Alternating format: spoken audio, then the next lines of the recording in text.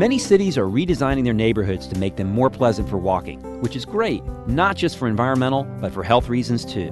This is the Eco Minute, and I'm Christian Wagley. Scientists are studying a handful of places in the world where people live the longest, places they call blue zones. In blue zones, residents routinely live healthy and active lives into their 90s and beyond.